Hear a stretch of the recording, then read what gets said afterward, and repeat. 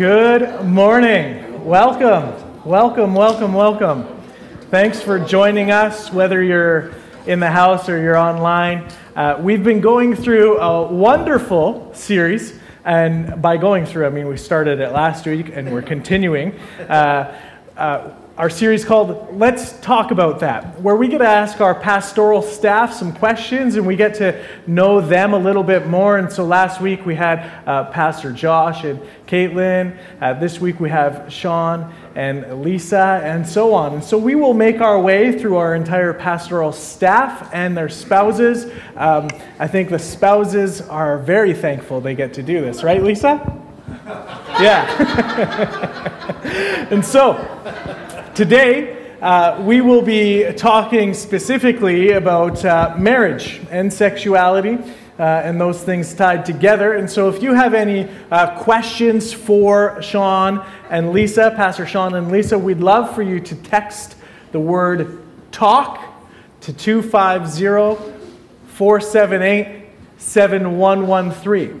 And that way, when you text that number, it will come up on my computer here, and I will be able to ask them the questions in which you have for them. And so, this morning, we're talking about marriage and sexuality. Now, the interesting thing that I find is that we are living in the 21st century where we see a deluge of social problems entering our world today.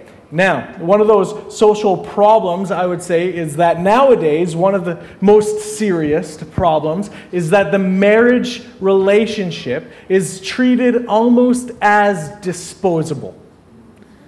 And the marriage relationship isn't held to as high of a regard as it maybe once was. The marriage relationship nowadays, I would say, is often distorted.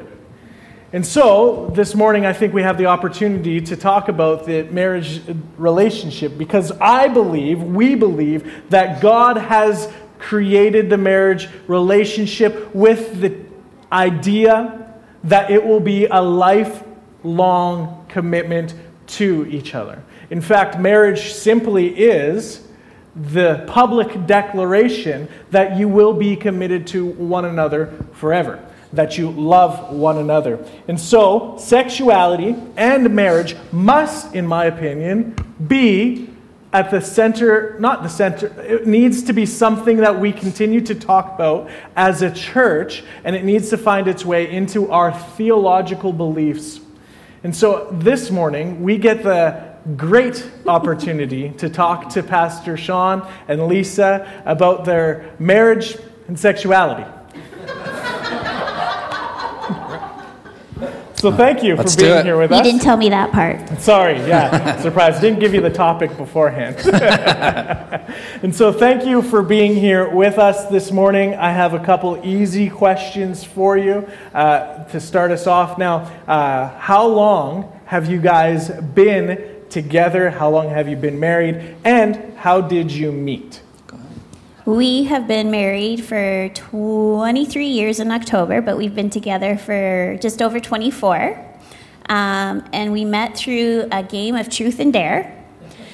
Yeah, I don't know if nice would be the word. But the funny thing is Sean was the first guy I noticed on my very first day of school, and I looked at him, and in my head I go, I'm going to marry that boy.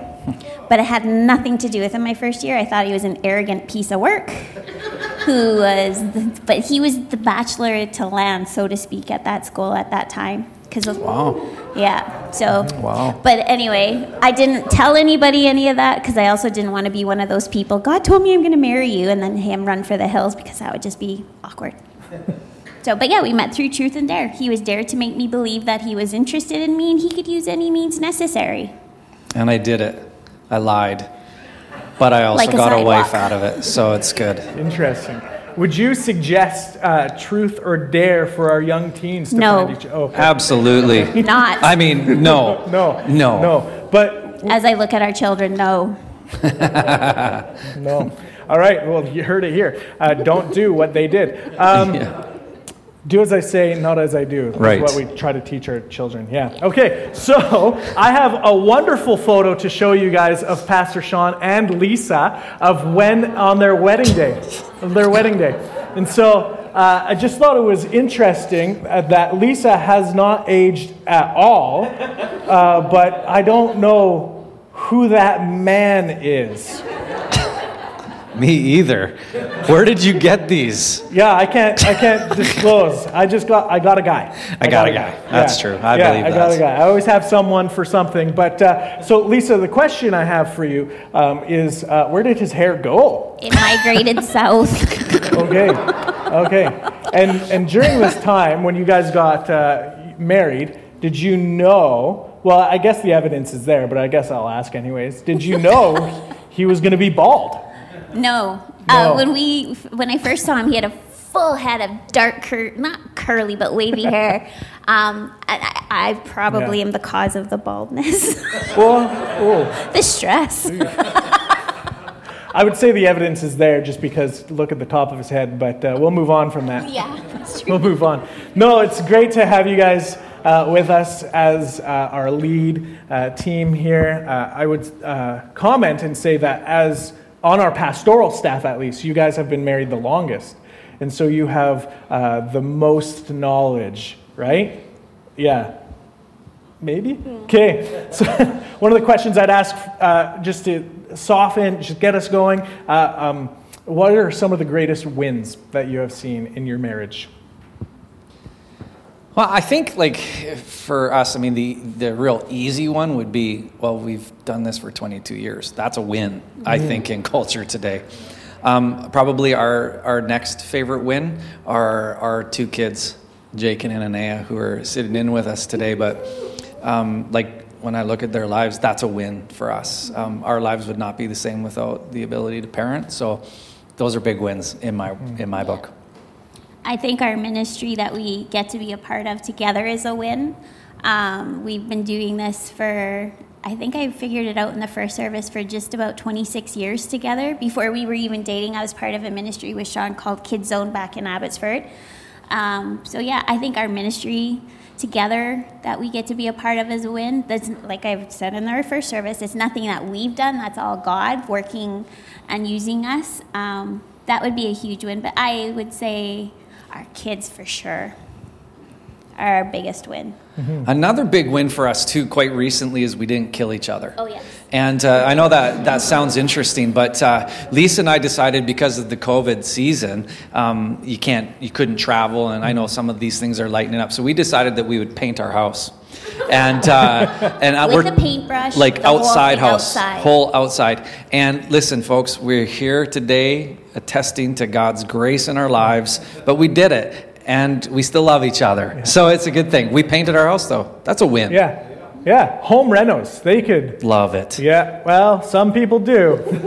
Yeah, that's true. Yeah, home renos. That's great. So what would be some of the greatest or the biggest hardships that you faced as a couple? Raising children. They don't come with manuals. They don't come with instructions. So that's been a big one, a hard one for us. Totally a worth it thing, but it's been a stretch, I think, for both of us.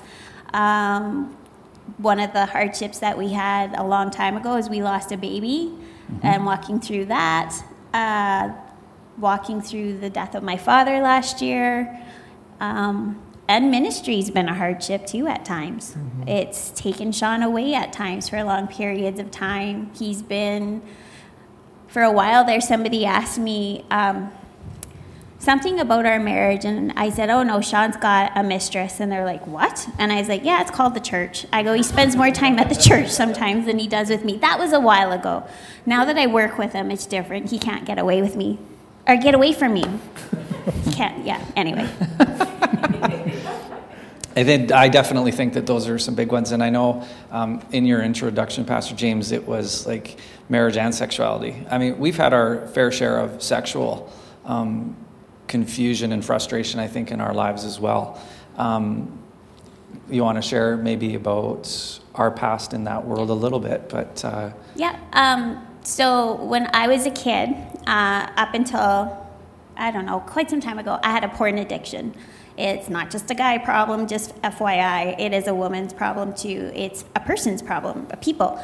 Anyway, so I walked into our marriage. Sean knew, I told him before we got married, but I walked into our marriage with a lot of confusion as to what sex between a married couple would look like, why it was so different than what I had visions of and saw on screen or even in books. It doesn't have to be a screen, it can be a book.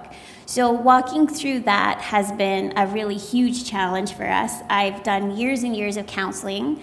I no longer have that addiction, thank you, Jesus. Mm-hmm. But I also know that when things creep in, like wherever there is a temptation, God's provided me a way out. Now, my dreams I can't control, but I think I'm an open and honest book with Sean. Sometimes he tells me to shut the book because I'm too honest, but with stuff I have to be open and honest. So when I have something I can't control, like a dream, I immediately tell him, because I feel like if I don't tell him, it's a hidden thing, and it's just, yeah. So I tell him to keep the light on it, but that would be a huge one that we've walked through. Yeah, and that's been tough, to be quite honest with you. And I know that we probably are more living in the victory of having to go through tough things in these last few years. But I'll tell you, in the early stages of our marriage and some years into it, it does damage to your sexual intimacy as well. In the comparison game and the not enough narratives that we want to tell. And I'll tell you, that's a big deal. And I think, again, this is not trying to be preachy with this, but that's why our sexual sins, they do damage, it says, to yourself. And so in our covenantal marriage relationship, one person's sexual sins affects the whole. And so we walk through that, and that's not easy. But we do feel that this is a story that God has brought us through to be able to share with people that you too can see victory and liberation within it. Mm-hmm. And one of the other neat aspects of it is this is a conversation we've recently talked with our kids about, a little bit more in depth than what we're going to give you right now. But we felt that it was important to let them see mom and dad's story too. This is real. And if you don't put a guard around these things today, whether you're married or not today, I know as I look in the room, a lot of single people in here as well, what you do today matters right now, especially when you get to that day, if it is God's will that you're married, you're going to have to deal with this. So this is a big deal. Yeah. So how would you deal with then conflict? What's your conflict resolution process then? Like in regards to sexuality? No, I just mean in general. I mean, you've gone through 22 years of marriage. I would assume there has been moments of conflict that have come up in your lives. No, okay. Never. But how would you deal with conflict? As two opposing people, two different personalities, but with a common goal. Yeah. How do you face conflict? We try to keep things at the forefront. I have a habit. I'm not great at communication. I don't sometimes know what I'm feeling. I've got all these feelings running through my body and through my head, but I don't know how to label it. So we try to keep things at the forefront. I am infamous for letting things build up until I trip over it. I try to sweep it under the rug until it becomes such a mound. I trip over it and fall on my face. And then pillows are thrown. And not knives or books, thankfully. But I sometimes, the anger, one time, I shouldn't say sometimes, the anger got so much that there was pillows thrown at Sean. But we try to keep things at the forefront. We try to keep open dialogue. We are walking through the marriage course that Pastor Tyson's offered through the church here. And it's been super helpful. I mean, we're only on week 2, and it's been super insightful and super helpful, investing in that. But I think keeping the dialogue open, Contextually, let me... She doesn't throw pillows and knives and books at me often, okay? It happened once, and it was off of losing Dad last year. And it was just one of those moments of walking through grief. She didn't know what to do. I just thank God it was pillows that day. And that's what it was. So anyway, so the question that you're asking, how do you deal with conflict? I mean, conflict and conflict resolution, communication go hand in hand. So you got to be communicating, first of all. But then to deal with conflict resolution, a lot of people don't like confrontation, period. But guess what? Confrontation is a part of life, and we have to learn to do that well, especially in the church. I think church people hate conflict because we think it's anti-Jesus. I disagree with that. I actually think it's healthy for us. We have to engage in certain moments. But a couple principles, like honestly, that we've taken with conflict resolution, react versus respond. I mean, I don't know about you, but I've had moments where I completely react to something, and when I react, I get in more trouble. But when I respond, when I take a step back and do that, I think that's valuable. And another key one is sometimes you just got to call the timeout on yourself. And it's tougher to call the timeout on your spouse. Like, go to the corner and think about this. Like, don't do that. That's not going to be helpful for you. But you got to call a timeout. You got to think about this. And I think ultimately you're asking the Lord, show me what's in my heart at this moment. How do I relinquish my power that I'm trying to wield at this moment? We also have a couple of rules, so to speak. We try not to use the words always and never. You always do this, you never do that, because those are like darts. Yeah. And then we also try to keep our conversations not at a limited time, but we try not to go into a really good, hard conversation after a certain point at night, because your faculties are your faculties are down. You don't think straight. Emotions can get the best of you. And sometimes your emotions aren't always, legitimate? When you're overtired, things can be a lot worse than they need to be because you're overtired. So we try to keep our conversations before a certain time. Yeah. Try. It doesn't always work, but we try. Mm-hmm. I find in my life, I can always be a better husband, and I can always be a better father. I can always be a better pastor, and there's things that I need to continue to do and work on to be better. Now, how would you love one another knowing that there's betterment to happen? How can Bethany best love me, but also call me to greatness at the same time? Love me for who I am, but also call me to be greater and better. How do you balance those two things? I think I said it earlier in the first one. When I see things that I know Sean can step up better, or do things a little differently, you got to go into it subtly. I think you got to check your heart, how you're doing it and why you're doing it. I think there's always things to work on.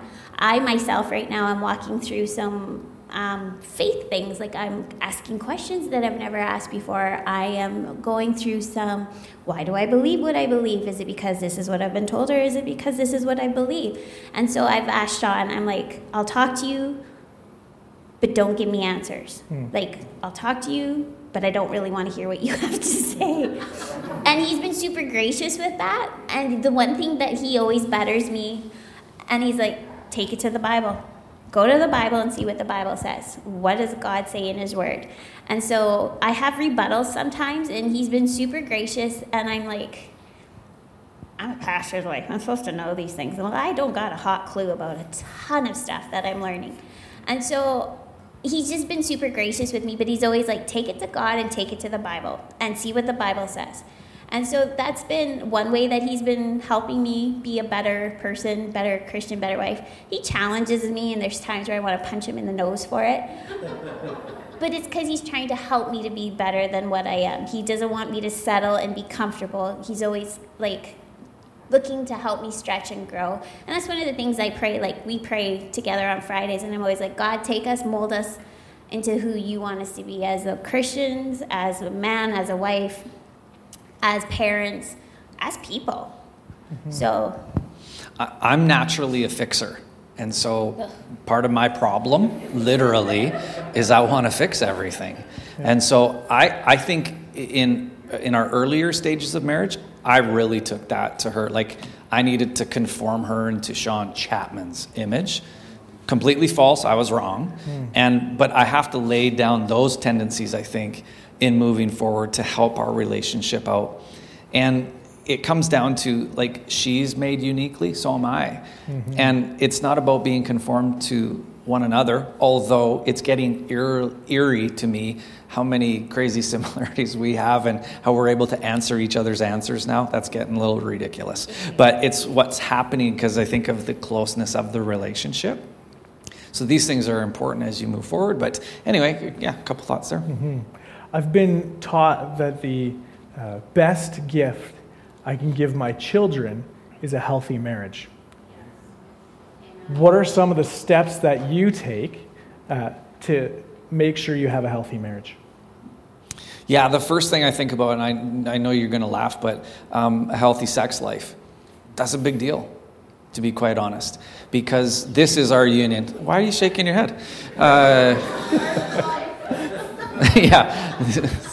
But I think that is important because I think, and again, like, I have no trouble talking about this. I know that this subject drives Lisa crazy, especially when I do it from the stage. But I think with sexual disorientation in our culture, everywhere, and I'm talking people like that love Jesus to anything. So for us to have a healthiness in our intimacy becomes vital for my kids to see that I love their mother. Yeah, they don't see that. No. Good. But when we're healthy, that got awkward. Yeah, no kidding. Wow. Jacon's dying a million deaths over there. But when they understand our love for each other, this is what we're praying for. And it's something that we've done since the moment they were born. We've prayed for their spouses already. We pray constantly that God would place them into relationships that would be holy and reflective of who He is. So I do think that that's one of the things. We also make each other the priority.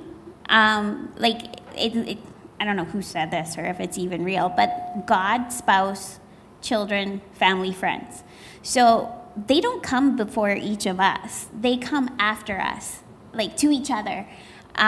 So we try to make sure that we are each other's priority and that we spend time together, that we do our devotion all the time together, that we talk about stuff together. They see that we, not this past year, but we try to pull away and go on a holiday, just the two of us, because this is our primary focus. That's what happens. We are each other's priority.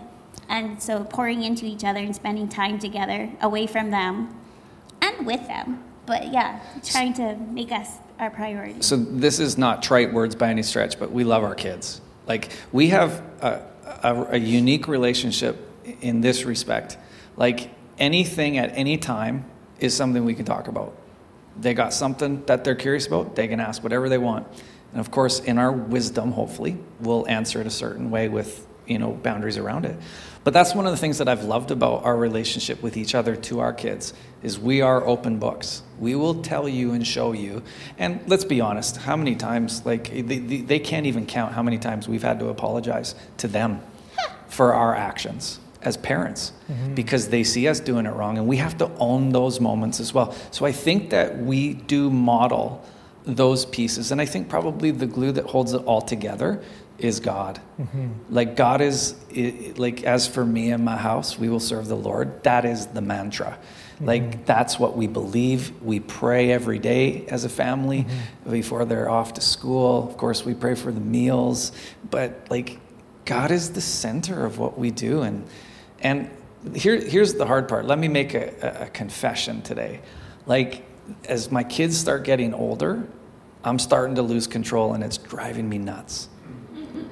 Because they're going to make their own decisions soon. And I have to use the tools that God has given me for this time. And I'm going to have to trust Him. And that scares everything in me to death. Because I don't have control pretty soon. And that bothers me. And that's a season right now that I'm walking through personally. And I'm trying to figure out what God's trying to do with that in my own heart with that. But we love our kids, but it comes from here first. So how then, when it comes to parenting those kids, how do you go about your differences of opinion when it comes to parenting? You might have a different opinion on what they can do or where they can go or what they can eat. And how do you manage the difference of opinion when parenting together? Maybe we should just ask them who their favorite parent is No. first. Okay, all right. I'm I kidding. think we try to manage our differences privately. Yep. We don't, if Sean or I do something that the other doesn't necessarily agree with, we don't say it in front of the kids. We try to do it privately when they're not within earshot, which doesn't happen very often because they're always, no, they're not always home, but they're at home. We also own our mistakes in front of them. Like if I do something and Sean talks to me later about it, like, yeah, I don't know, you more reacted than responded, blah, blah, blah. I try to be humble and go and apologize to them and say I screwed up, blah, blah, blah. But I think we really try to work on it privately, but not in front of them, because we have to be united in our front. And if they can see any cracks in that unity, they're gonna, I don't think our kids would be manipulators, but I saw cracks in my parents' marriage and I worked at them and I tried to crack them even deeper because my dad was not a believer, my mom was. I wanted to go do the wild things, my mom did not let me, so I'd go to my dad. So I could take whatever manipulations I could to get my way, and I could pit them against each other. And so that's the one thing, and they would do it in front of me. And so I don't want to say I learned how to do it, but I could play each side of the coin, whereas we tried to stay on the same side of the coin. We do, and I think, as all kids do, they're going to try to pit their parents against each other. If they want something, they're going to go to one particular person. But then I usually give in way more than he does. But the thing is like, it comes back to us then. So how do we, and I love what you just said. I think that's accurate. We have to be the unit together. So. Yeah. Often in movies and in stories, we'll see people that are trying to find their soulmate, the person that will complete them, the be-all, end-all when it comes to their marriage or their relationship. And so we watch these movies, I think specifically Hallmark movies at Christmas time, but we watch these movies and then somehow we emulate them in real life. We want to find the person that's going to complete us. We want to find the perfect individual. We want to find our soulmate. And when we do that, often we get to a point where we end up disappointed. Because I do believe that the only person that can complete us is Jesus. And so my question to you is, instead of being the be-all, end-all to each other, especially in difficult times, how do you point each other back towards Jesus? I think one of the rhythms that Lisa and I have put into our lives, and it's gospel truth nowadays, is every Friday morning we go to our sacred ground, and it is our devotion time together. We've landed on once a week, and this once a week oftentimes will turn into hours as we read the word of the Lord, or we're praying together, we're talking about our weeks. It's there where we kind of get raw as well. This is what I'm going through. And then we pray with each other. And I think that within that, we are always pointing the other person then to Jesus. Then how can Jesus help us? What can Jesus do? And I think that has been the most life-giving thing that we placed into our marriage. I think that's very important for us. As a church, we often will see people emphasize marriage. Like it's super important, and people will look at the Genesis creation, and the only thing God said it wasn't good was for man to be alone. And so they'll take that and run with that and say that it's the reason why everybody should get married is because it's not good for men to be alone. But what would you say to those individuals that feel like maybe they don't want to get married, or maybe they're not ready to get married, or can't find the right spouse for them? How do we best support them as a church? I said it this morning at the earlier service. I don't think when God said it's not good for man to be alone, I don't think he meant necessarily you have to be married. I'm not a scholar, I'm not a philosopher. This is my opinion. I think he gave Adam Eve because he knew Adam needed all the help he could get. And he also told them to go and to populate the earth. Well, Adam can't do that on his own. But I don't think that means you have to be married. I think some people are called to singleness, and if they're content in that and they're satisfied, I think there's nothing wrong with that. I think when God said it's not good for man to be alone, I think he means community. A community of friends, a community of family, a community of your church if you go to church, a community of your coworkers.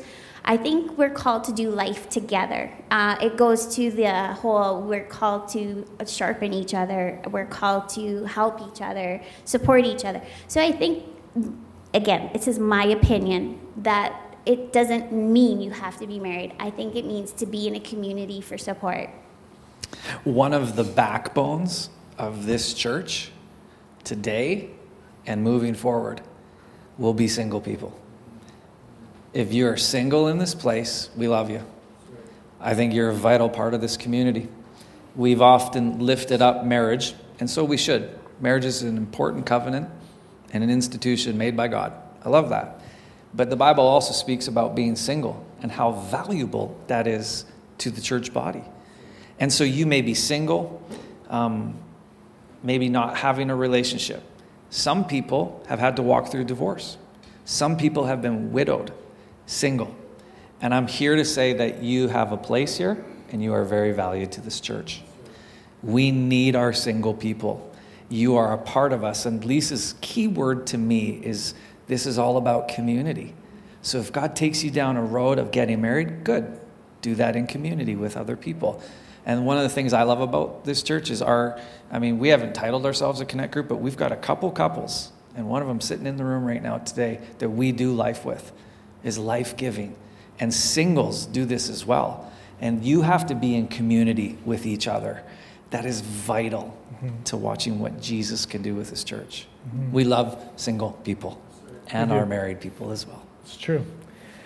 Well, I would ask if you have any other remarks or answers or questions or anything that you'd like to encourage us with before we close out in prayer in a few moments here. I think for me, whether it's through marriage or even through singleness, keep your cards on the table with somebody. Have somebody you can be accountable to. Let God bring people into your life that you can do life and community with, and keep your card. I talked about it earlier, I have my addiction from my past. I keep everything on the table at the forefront with Sean for my accountability. So I'm held accountable. And I think it doesn't even have to be that. I'm talking about anything. Just keep everything in the open. Satan wants nothing more than for us to hide things and live in that shame and that guilt. And then you give him an inch and he's going to take 1,000,000 miles and he'll get his grip. So I think if we keep things on the forefront, keep your things on the table with somebody you trust, somebody you know is going to hold you accountable and who's going to lead you down the right path, I think that's a big deal.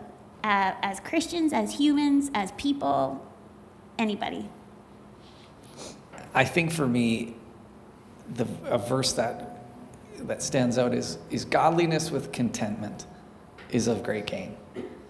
And so for those who would be single listening to this, I would implore you, it's okay to be there. Do you find your identity and your validity in having a relationship, or will it be found in Jesus? And same with those who are married. Is your identity really wrapped into your spouse, or is it in Jesus?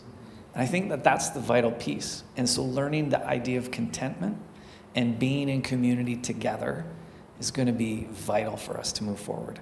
Let's be honest. You've heard many mistakes from this stage today about mine and Lisa's journey. And guess what? You've got your own too.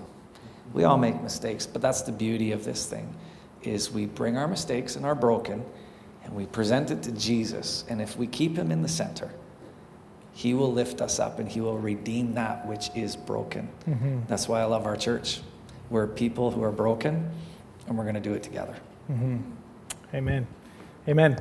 Well, thank you, Pastor Sean and Lisa. Let's pray together real quick before we end.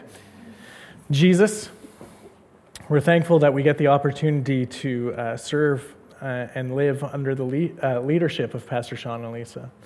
Lord, I pray that you would continue to be with them, that you would continue to strengthen their marriage. Lord, that you would speak to them individually and collectively. Lord, I pray that you would give just a blessing to Jake and Anea as well. Lord, we're thankful for them. We're thankful for this family. Lord, I pray for the marriages of our church. Lord, I pray that you would have your hand in them, that you would speak to them, that you would bring life to the marriages of our church, and they would be God-honoring marriages. Lord, for those who are struggling in their marriage, Lord, I pray that they would find counsel. Lord, if it's through the church or through professional counseling, Lord, I pray that you would continue to speak to them. Bring health. Restore any marriages that may be crumbling. Lord, we pray for the single individuals as well. Lord, we pray that you'd bring them peace, contentment. Lord, before all, they would search and find you and keep you at the center of everything that they do. Lord, I pray that as a church, we would know and that you would give us wisdom on how to minister to both the single and the married individuals. Lord, we love you. We're thankful for you. In your name, amen. Amen. Thanks for being here with us in person and online. Have a great week. We love you, church. We'll see you next week.